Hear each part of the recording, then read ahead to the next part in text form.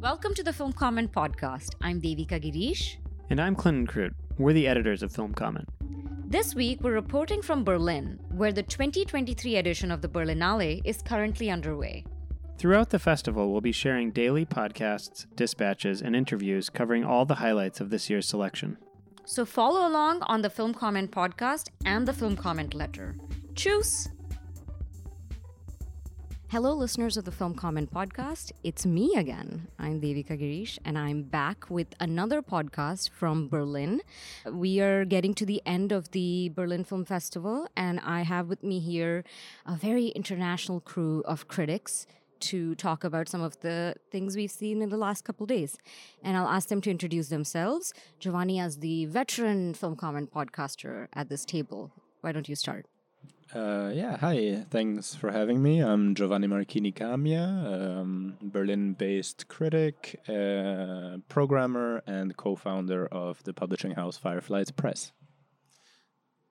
Hi, I'm Frédéric Jaeger. I'm a film critic from Germany. I live in Berlin, and I run an online film magazine called Kritik.de. I've been head of program in Mannheim, Heidelberg for 3 years, where I'm taking a year off now to pursue my other career as a filmmaker. I just finished my studies at the Berlin University of the Arts, and I'm working on my first feature right now. And I used to be on the board of the Film Critics, and after 10 years I just was voted out today, so I'm going With to a celebrate. bottle of champagne. I'm going to celebrate right after this podcast, so excuse my good mood. Oh, busy man, Frédéric. And we have Victor. I'm Victor Guimarães. I'm a film critic, programmer, teacher from Brazil. I'm here wearing many hats. I cover the festival for Con los Ojos Abiertos, which is an Argentinian website. I'm here as part of the selection committee of the Berlin Critics Week for the second year, and I'm scouting for the festivals. I work in South America, FIC Valdivia and Fenda. Amazing. Just realized we have like a Berlin Critics Week kind of multi-generational round table here. Yeah. Devika was there, Giovanni was there, and I was one of the founders. Yeah. Exciting. All right. So, one reason that I really wanted Frédéric on this podcast is I wanted to hear from a German critic about some of the movies in the Berlinale. It's always fun to hear from like a hometown critic, because sometimes I feel like the conversations we're having in America can be so different from the ones you guys are having. And I thought a good movie to start with would be Angela Schanelek's Music, which has, for me, been one of the highlights so far. And Frédéric, maybe you could just lead us into the movie. Tell us a little about it, like what it's about and what you thought of it. So you're already starting me off with a difficult task. Angela Schanelek's film Music, called Music also in German, in spoken English. It's a film that starts us off in Greece and leads us to Berlin, like her second to last film did, Der traumhafte Weg, A Dreamed Path. It's a film full of references to the Oedipus myth, and it's a film that's very much constructed to allow us to dive into references. It's a very Schanelek film, but one of the more cryptic ones.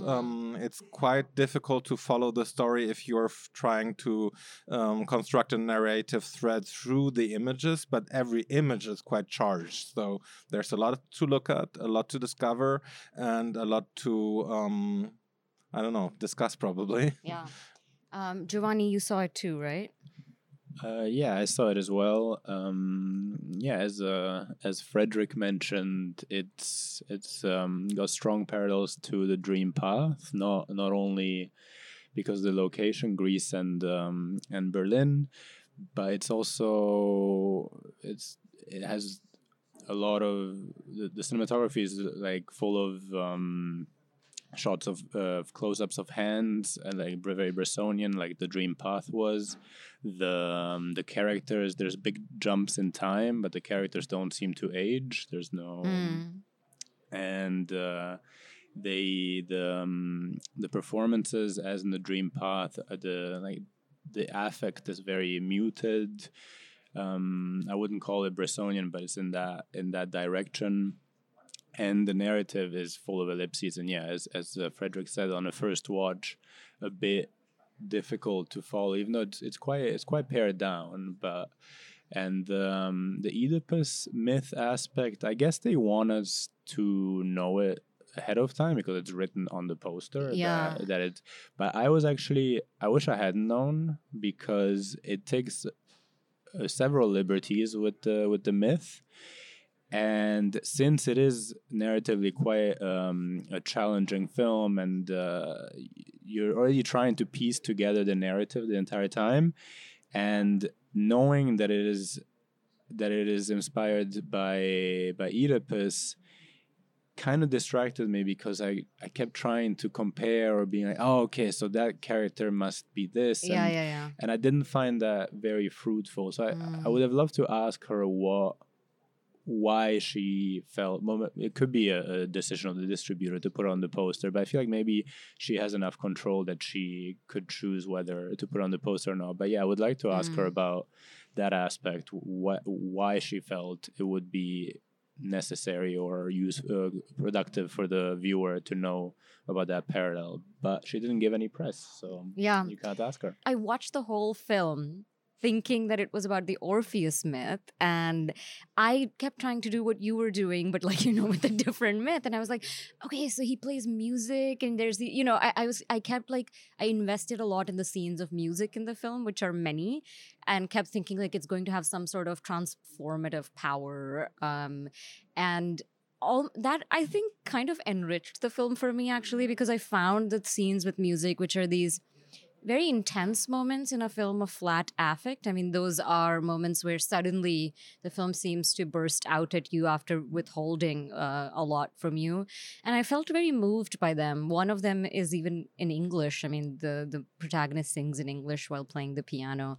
And they seem to me almost more affecting than these bursts of plot. I mean, there are some really dramatic moments, which are, I guess, very mythical in that they are deaths of various kinds, which I didn't quite know what to make of those. But these scenes of music and the way that they were rupturing her extremely rigorous compositions, which are so pleasing to look at, even though they are so rigorous. I mean, some people might call them clinical, but I found them they just give you so much to look at and contemplate.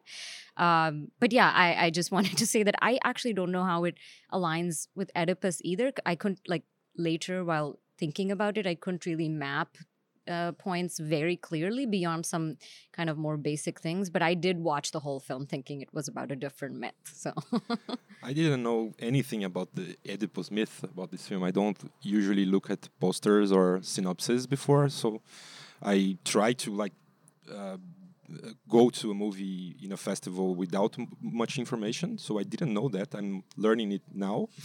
I love that we all have these different levels of information about this film. I mean, I wasn't following very much, trying to find references about the film. I was just for me, it was like an opera made out of whispers or something, and or if a melodrama, but a dry one without tears, but with cough, maybe. I like that.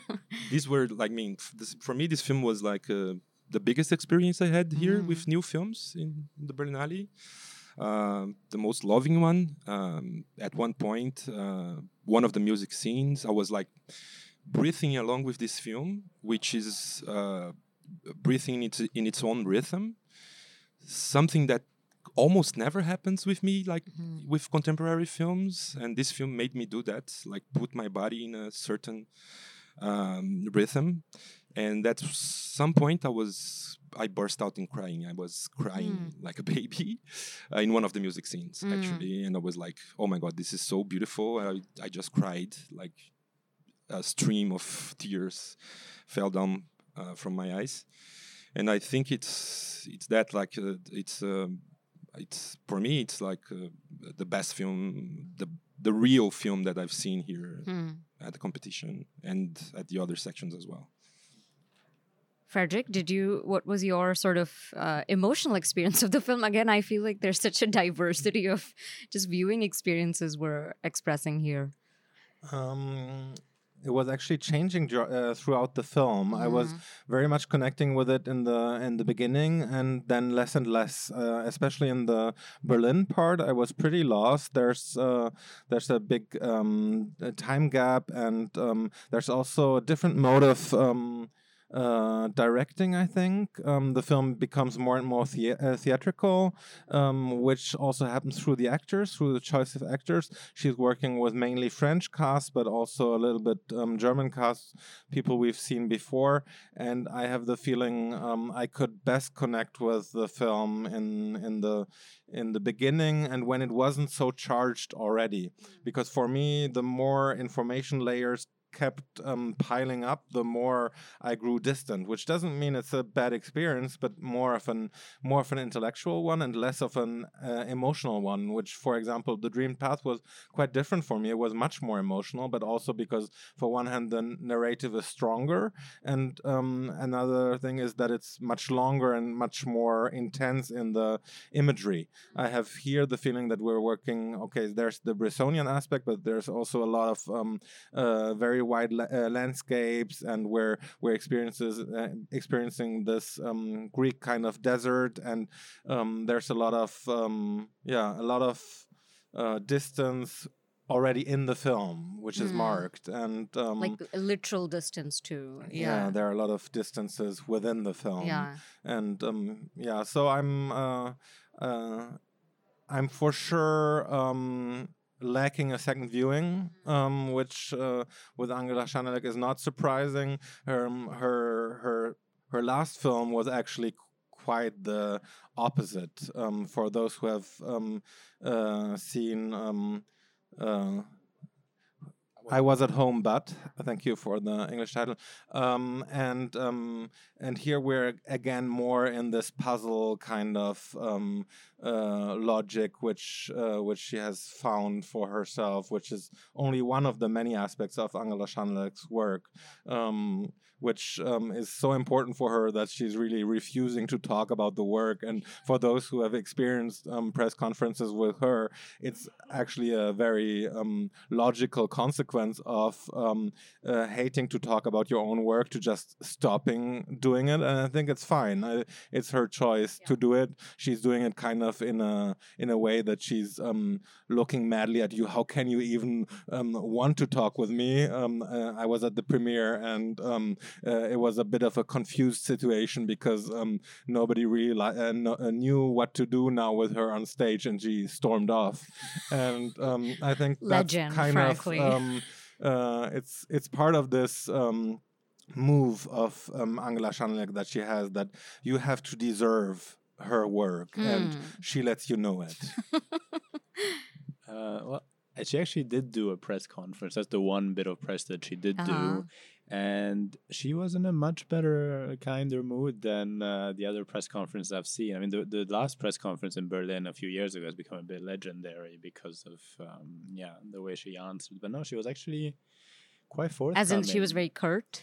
I wasn't here for that one. Do you remember what was the deal? Was it with Rudiger Suchsland? You mean last year? You mean with her last film? Yeah, it was especially that she told someone in the audience off for asking a question and for the way they were interpreting the work. Yeah.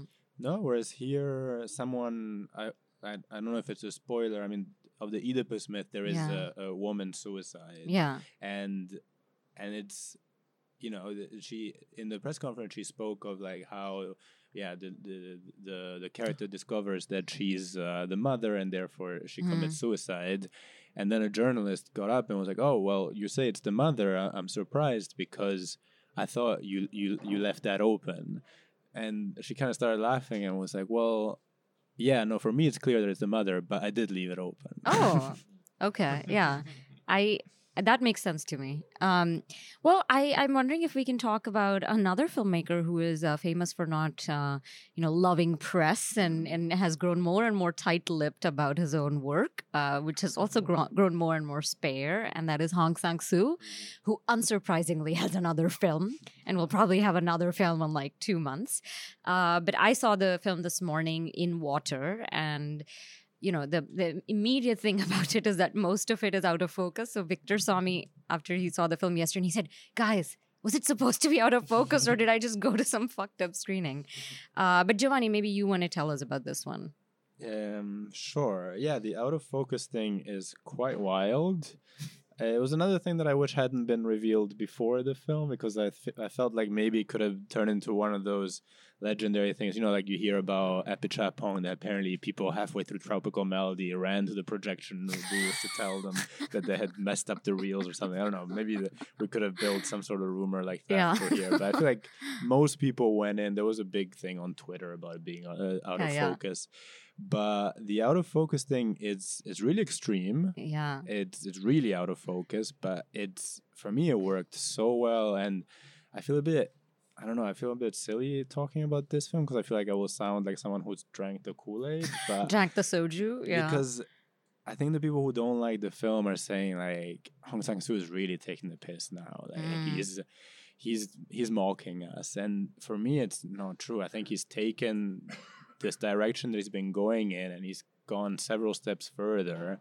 Basically, his films have been getting more and more back to the essence. He's been stripping them of as much as he can, and now this out of focus is a step further. And I mean, apart from the fact that it's really beautiful to look at in some parts, and he talks very often about his if he's asked about his main influences, he always brings up Cézanne and painting, and this is very clearly influenced by painting, and the narrative is as bare as he's made them. It's 3 people go to, is it an island or is it a seaside? It's on an island. Yeah.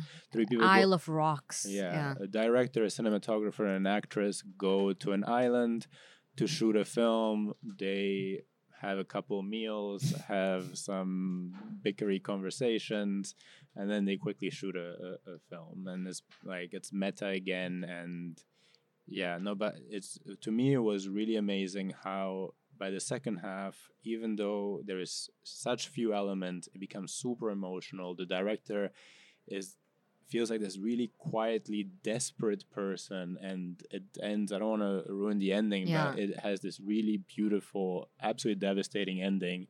And when you talk about the emotional aspect of Chanelec, I have to say Chanelec's film I thought was beautiful, but intellectually I'm more on Frédéric's side. It did not hit me emotionally, whereas the Hong Sang-soo left me really emotional. It was really beautiful. Victor? Yeah, I mean, I'm kind of feeling happy that I don't read information before, because I didn't know about the autofocus situation. And for a moment, I thought it could be a problem of the projection. But then the subtitles were in focus, so I thought, oh, this is meant to be. I was just checking with you guys later. But then for me, this experience of the autofocus was really great, because there's different degrees of the losing of focus in the film. This is really, it gets the film denser in sometimes.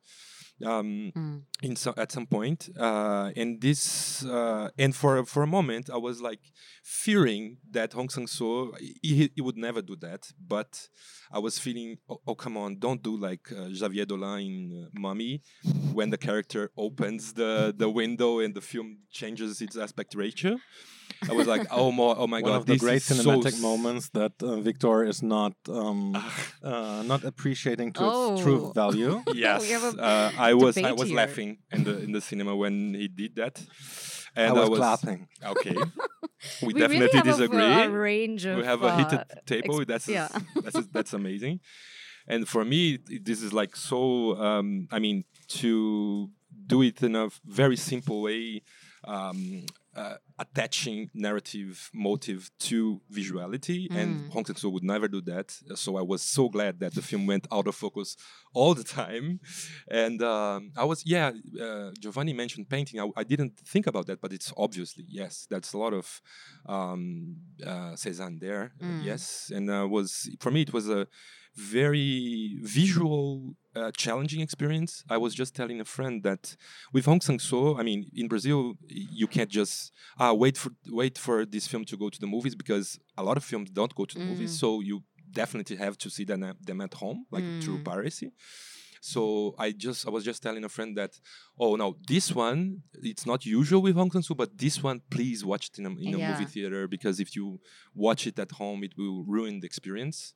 And for me, it was amazing. And yeah, the emotional part for me is like, I always have the sense that in Hong Sang-soo's films, people are talking, but they're hiding their feelings, right? All the time. Their feelings are much bigger than what they can express in words. And the three characters for me they have like hidden feelings all the time, and they can't express. Usually in Hong Sang-soo, that expression comes with soju, right? They drink and then they burst out of talking, and something happens after the drinking. But in this one, it doesn't.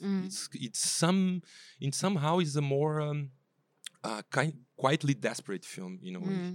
So that moved me a lot. That the explosion didn't come in this film. Frédéric, did you see it? Yeah, I did. So I was at the premiere where the Frédéric just casually dropping every time that he was at the premiere. The rest of us were plebs at the press screenings. I don't know. It was the first screening that popped up in my app, so I booked it. They told about the fact that they shot it in 6 days, and I think it's one of the not so hidden secrets of Hong Sang-soo, of course, that he does films very quickly and out of whims. And I think it's part of the fun nature of his cinema that he can do very elaborate things, and also some things that are maybe just a short idea, and then let's see where it leads. And that's why I'm a fan of Hong Sang-soo, and I see most of the films, but sometimes I don't get to, because they're so quick to follow one another. This one was one that I connected with less than others, especially because I love it when it gets very complex in the simplicity. And here I had the feeling it was simple in the simplicity, which is still enjoyable, and I had no problem watching it. But the out of focus was not in so many layers, and I also had the impression that what I love is observing in his cinema, observing the actors and the small moments, which of course you can do less so in this way. So you're forced to much more look for the grander schemes, and the grander schemes were not so fascinating in this construction. Well, he always likes to work with repetitions, and he does so here too. But they don't lead quite as deep as they can in other films. Yeah.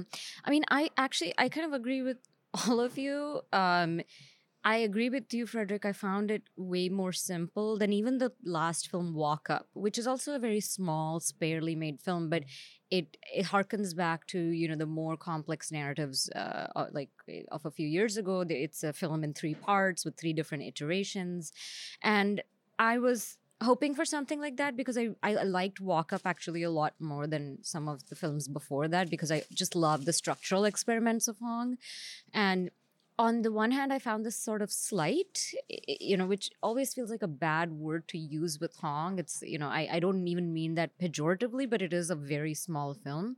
But somehow emotionally, I found it way more raw than, the recent films. And something about the blurriness added to that. I didn't at any point find it disturbing or annoying. I expected to be kind of like feeling a little off base, but just there was a softness to it. The blurriness like blurred all the edges of everything, and there was this very soft kind of aspect to the film. And the other thing is, in the last few films, Hong has been really commenting on mortality very strongly. And, there isn't as much drinking in this film. He has said that he doesn't drink. He's given up drinking, and that has affected how he makes the films. He's given up drinking due to health issues. And the last few films all touch upon mortality. And even though this film doesn't have like old characters or characters nearing or sick or old characters nearing their death like some of the previous films, I see that very much, this idea of what life means, what it means to live as an artist, what it all amounts to. And the Novelist film ends with an amazing sort of moment of documentary that is a really kind of bare expression of love from Aung San Suu Kyi. It's a love letter. Yeah, one of the it best is. ever filmed. And I felt that was here too. Again, not in such a direct way, but love is clearly a very big theme as well in this film. And that's the ending that you were referencing, Giovanni. There's some music there. Again, I won't be too specific, that references that kind of called upon this idea of love and mortality and kind of this question of what does life amount to. So that, was very touching. It's also a very vulnerable film, and I had the feeling that this decision of making parts very much out of focus and some even more or less out of focus really asks of you as a spectator of a stronger work or stronger kind of attachment, which also connects with this lead character who's trying to make a film and is not very sure of himself. On the contrary, doesn't quite know what the film is going to be like. And there's something very cute about it. Yeah. And it enhances the mysteries of each character, right? The out of focus situation. Yeah. Because I couldn't even, there are some scenes in focus, but I couldn't even get a handle on what they all looked like. Sometimes it was confusing, the two men, especially towards the end. Yeah, it feels very elusive. Yeah, no, to me it seemed like he was kind of challenging himself. Like, it's true that it's a less complex structure, but I feel like he tried to make the most elemental and the most emotional film. I feel like it made me think of Derek Jarman's Blue, like how far can you push this? And also the fact that the blurriness is not annoying and stuff. It's just that he managed to make some really beautiful compositions. Yeah. The way he works with color blocks. There's a shot where, he must have found that along the street there's these rainbow, I don't know if it's a fence or a wall that has a rainbow color to it, but it works so well within that type of shot. Yeah. You're listening to the Film Comment Podcast. Sign up today for the Film Comment Letter. It's a free weekly digital newsletter featuring original film criticism and writing by Film Comment's editors and brilliant contributors. The letter delivers exclusive features, reviews, interviews, streaming picks, news, and more directly to subscribers' inboxes every Thursday before they're published on filmcomment.com the following Monday. Sign up today at filmcomment.com. I was wondering if we could talk a little bit about a film I think Giovanni, Frédéric, and I have seen, Mal Vivre or Bad Living. Which one? I always mix up. That's the one in competition. In competition, okay. And the reason Giovanni is asking that is because there are two films by the same director, João Canijo, and they're kind of supposed to be.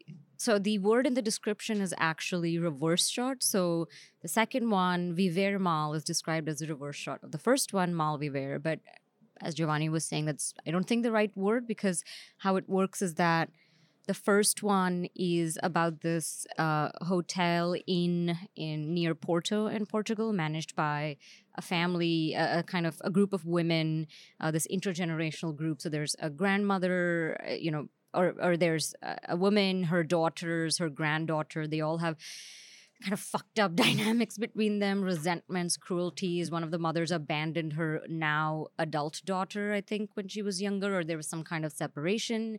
She's come back.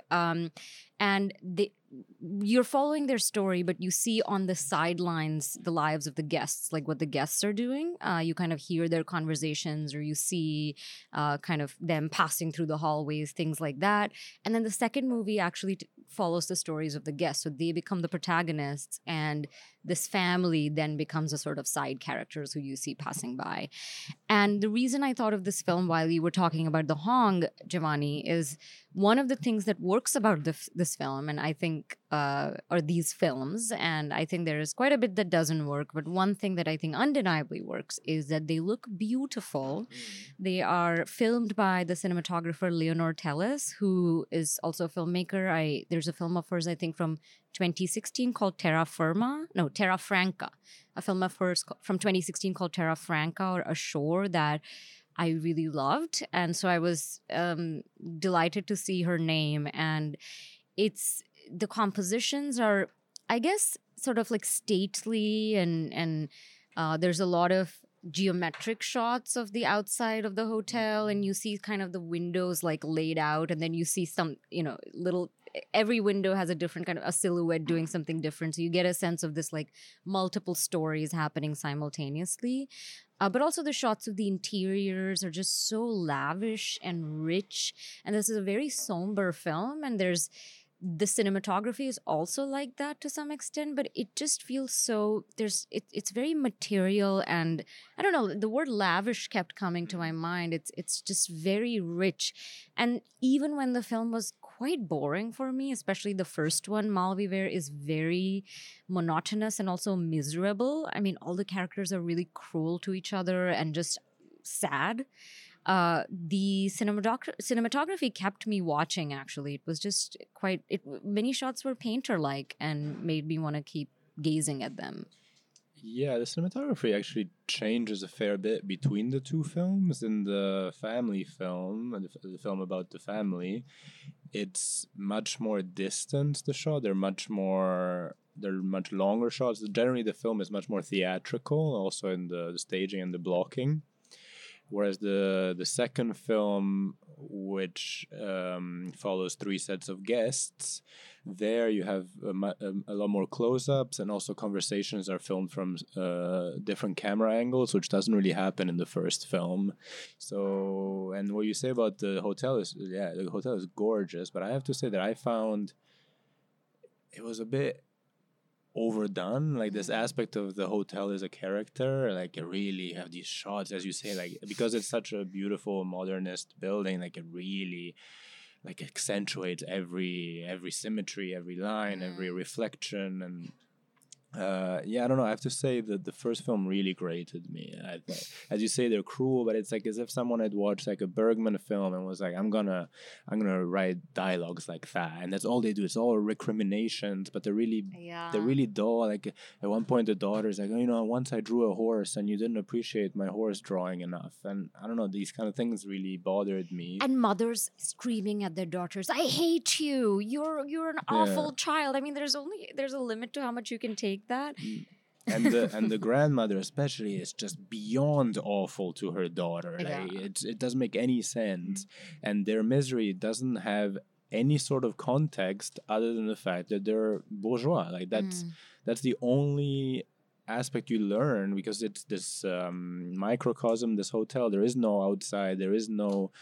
I read an interview where the guy was trying to like talk about the Portuguese dictatorship and the effects that had, and perhaps, but I don't like that seems like a very generous stretch. I may be missing something, but I didn't sense any political or historical context, at least in the first film, at all, or even contemporary context. I mean, there is nothing outside of family in the first film. The second film, I mean, the characters' occupations and lives kind of come into the plot.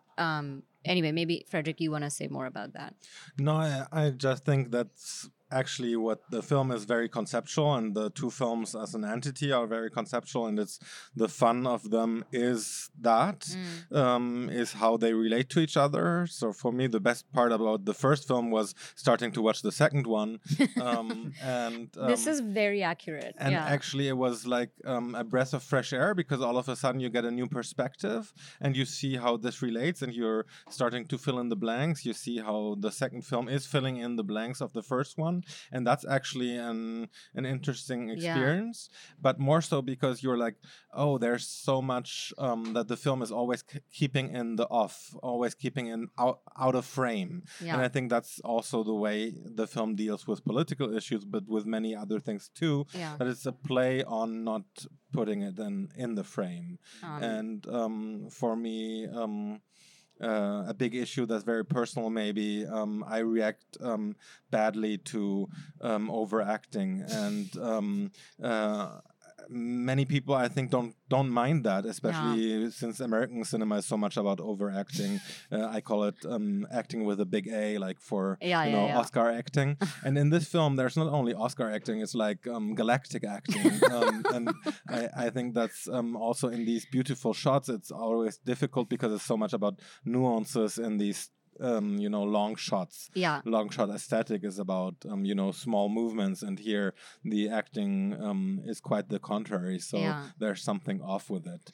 I agree with you that somehow the visual style of the film and the actual content and acting performances seem to be disconnected. Like the style is going for a kind of conceptual rigor that the actual story lacks. And this, what you said is actually quite interesting, Frédéric, that the whole idea of the film is what is at the periphery and what do we not see when we're focusing on certain things, maybe when we're focusing on these bourgeois kind of, inward family things. But there are a lot of films that have done that sort of thing better and have done that while also, if the film's only point is like, hey, look what you're missing, what I am actually looking at while I'm missing something else can also be interesting, no? I mean, if it is interesting, then it's like more of a critique of obliviousness.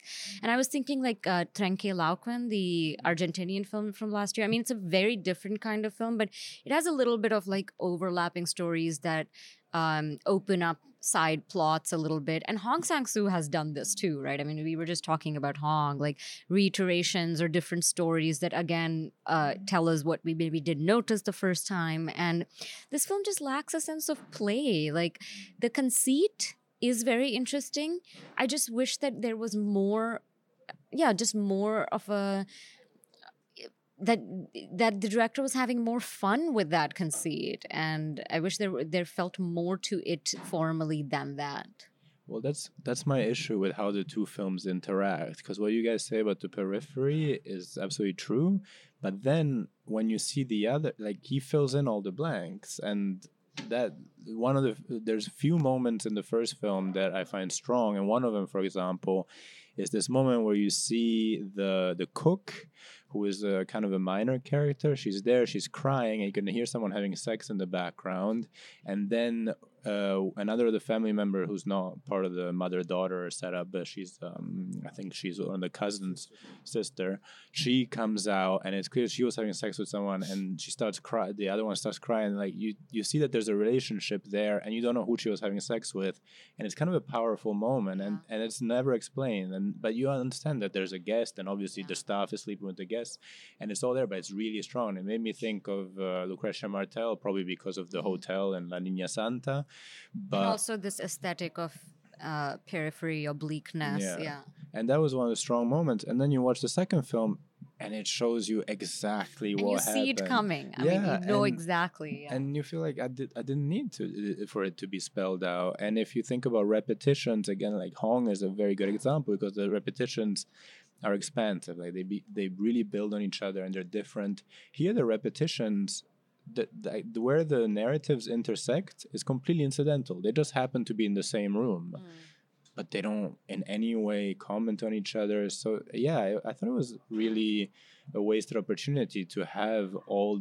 It's a very intricate structure, but that then doesn't lead anywhere. I feel like the more interesting aspect for me is the difference in rhythms between the two films, and that's why I don't understand why he didn't make a single film that's 4 hours long. Like at risk of sounding masochistic, I think that could have worked better, because the two films have such opposite rhythms. So because the first film, as in the family film, is over 48 hours, and the second film is 24 hours within those 48 hours, you could have built a really interesting alternating rhythm structure there. Well, I think the main idea of the film is that separation, which is my criticism too, is that if it were not these two films that are like these two puzzle pieces that ultimately fit together, this maybe wouldn't be a very interesting film. Yeah, I think also I quite enjoyed the fact that in the first part you have almost only women you see, and then in the second part you start seeing also the men, but there's no actual interesting shift that comes with that. The fact that you're first with the owners, mostly not so much staff, but a little bit staff of the hotel, and then with the guests, it doesn't bring actually a very interesting perspective shift with it. You just, like Giovanni said, you just fill in blanks. It just adds to it, and I think also it made, I don't know when the concept came. I didn't read anything about it. I thought maybe it was a decision later, but since there are stylistic choices, probably they made this decision before. I think it made them in a way lazy, because there's this concept that's overarching, and kind of the elements don't need to be interesting anymore, and mostly they aren't. I mean, the characters are pretty flat. There's really not a lot of emotional investment you can give. Most of them are assholes, really I mean, if we mean, weren't and in a watching if we weren't difficult to watching stand. in order to put together these pieces, I don't think this would be an interesting movie to watch, or either of them. Yeah, and then you put it together and the result is not that fascinating either. Oh well, but I like onwards and upwards. Onwards and upwards. Victor, just to bring you in, you want to tell us about a film that you said you saw and really liked and were sort of surprised by? I think Ramona. Yeah. I mean, this film is surprisingly on Generation, which is somehow a section that I don't pay so much attention when I come here. But for me, it should be like in Forum or something. But it's a... And for listeners, just Generation is, I guess, films about younger people. It's not...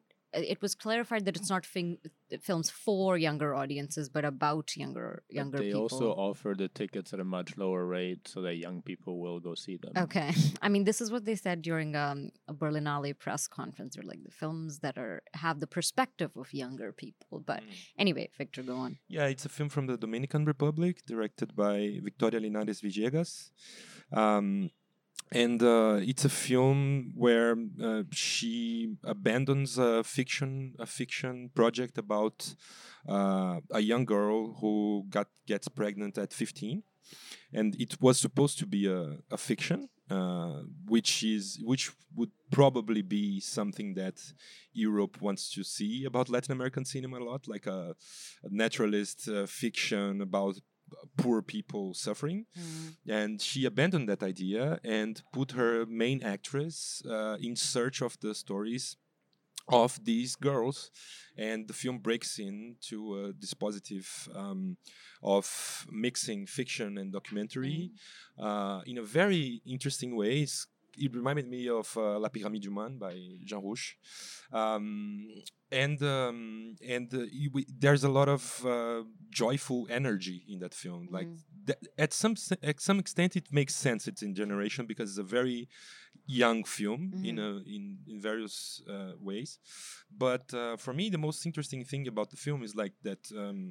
It is a film that tackles an issue that we're all dealing with, is the right to speak about others' experiences, like the standpoint epistemology, if you want to say.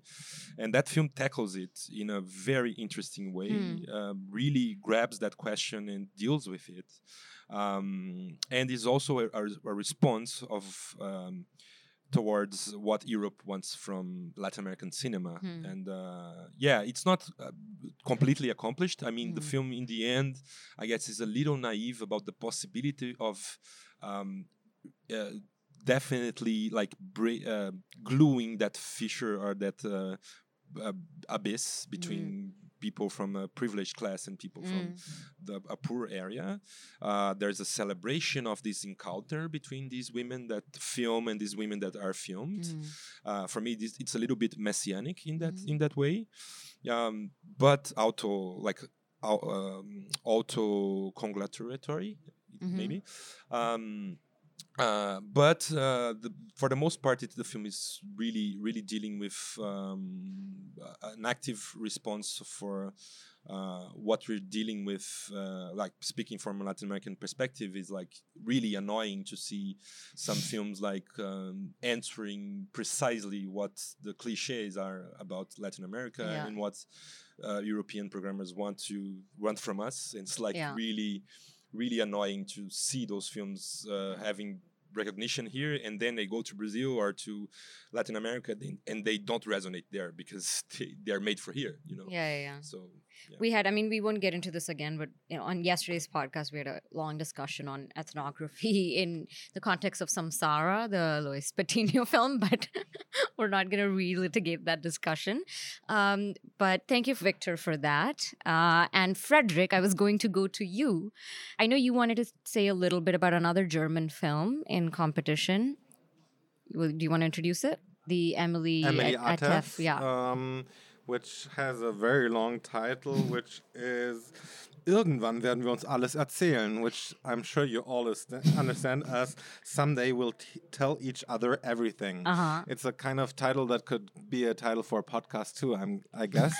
And the film is set in the very end of the GDR, the German Democratic Republic, and it's at the moment where the state still exists, but the borders are open, and a family is going to be reunited with the son, the long-lost son, who fled to the West and got rich and successful, and the people who stayed are maybe a little bit resentful and fearful of him coming back. At the same time, it's much in the center of the film is a love story of a young woman who looks like a model, falls in love with who is in a happy relationship and falls into love in love with an older guy who's very much out of his depth, but is very mean to her and takes her roughly. Especially in bed. So there's a lot of sex scenes in this film, especially violent against the woman, but she wants it. And it's a film that's very diverse in its stylistic approaches. It's a bit weird because it's kind of Romanesque, very much in the trying to make it sensual, and at the same time there are a lot of little cliches about the GDR introduced, and it's a film that's quite difficult to pinpoint and to put into one place, because it's so much out of what you usually get to see from German cinema.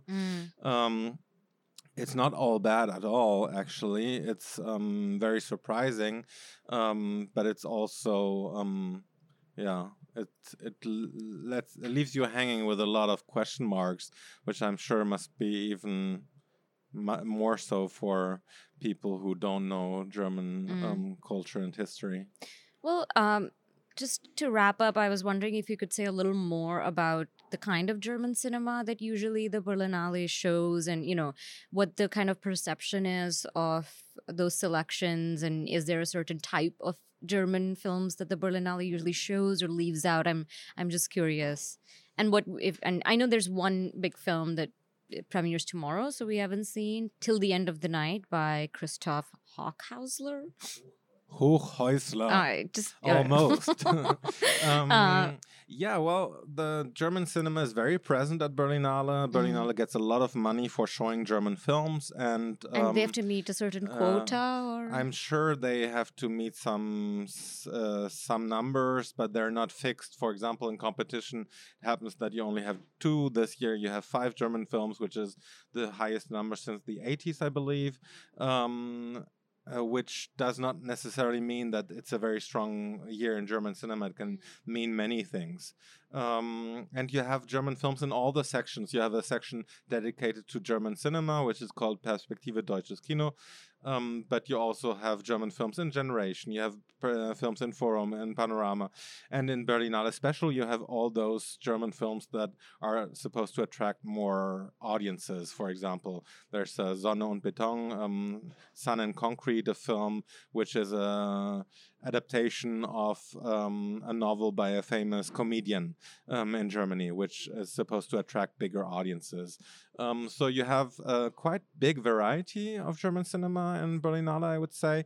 In the past, it would always try to be a little bit more on the artistic side, but I feel like Chatrion is also very much trying to, especially this year with Atef, but you had the same thing in previous years with Maria Schrader, with a TV movie. They showed this My Favorite Person, was that the title? Ich bin dein Mensch in German, which was about a robot man and a woman falling in love with her robot. That was the last film by Maria Schrader, which who is quite famous now with She Said, yeah. About the Weinstein scandal. And I think that they are actually trying to show more diversity. So not only the films that are really pushing the boundary of artistic expression like you'd expect from people like Angela Schanelek. And also with Schanelek, they're putting a quite formally extreme example into the competition, and they, from what we know, they decided this very early, right after the rejection from Cannes. They took the film, so Back in May was one of the first films confirmed for a competition, which means that they are actually really willing to say, yes, we go for this, but they're also going, yes, we go for this with films that are more broad in their approach, like Emily Atef's is. Yeah. Great. Well, I think with that wonderful little summary, we could maybe wrap this up. But before we end, I was just curious, because we're at the end of the festival, what each of your number one film has been. And I think we already know Victor's is music, because he said that. But Frédéric and Giovanni, do you have a clear standout? My favorite film is Passages, one of the films where you don't understand why Chatrion and his team chose to not put it into competition, to tell it to go to Sundance and to not accept the offer to have the world premiere here in competition. So that's a big mistake, I think. And other than that, I had a pretty good time, but with not so many standouts. Yeah, okay. I heard that Passages didn't want to give up the Sundance premiere. No? Okay. Anyway. It was big at Sundance. We talked about it on the Sundance podcast, and I am famously not a fan, but it did do very well there. Well, you're the reason I didn't watch it, so I hope Frédéric is wrong. Yeah, you have to choose whom you trust more. But Frédéric likes a Xavier Dolan shot, so maybe that's a good metric. Ooh, below the belt. Yeah. My favorite would be the Hong Sang-soo, by a lot. Yeah. Yeah, I think mine actually is Orlando by Paul Preciado. I also love the Angela Schanelek and the Petzold film, which we have talked about on the podcast, but I don't think I've had any experience. And sometimes it's a matter of the timing during the festival, the stage you're in. But I think that's the most fun I had in a movie theater at the Berlinale this year. So, yeah. Sure. And Orlando's super fun. Yeah. Cool. Well, on that note, thank you so much, all three of you, for joining me and for bearing through this discussion. And I will see you all again. Thanks for having us. Bye-bye. Bye-bye. The Film Comment podcast features original music by Greg Einge. Film Comment is a publication of Film at Lincoln Center. Since 1962, Film Comment has been the home of independent film journalism, publishing in-depth interviews, critical analysis, and feature coverage of mainstream, art house, and avant-garde filmmaking from around the world. Visit us online at filmcomment.com.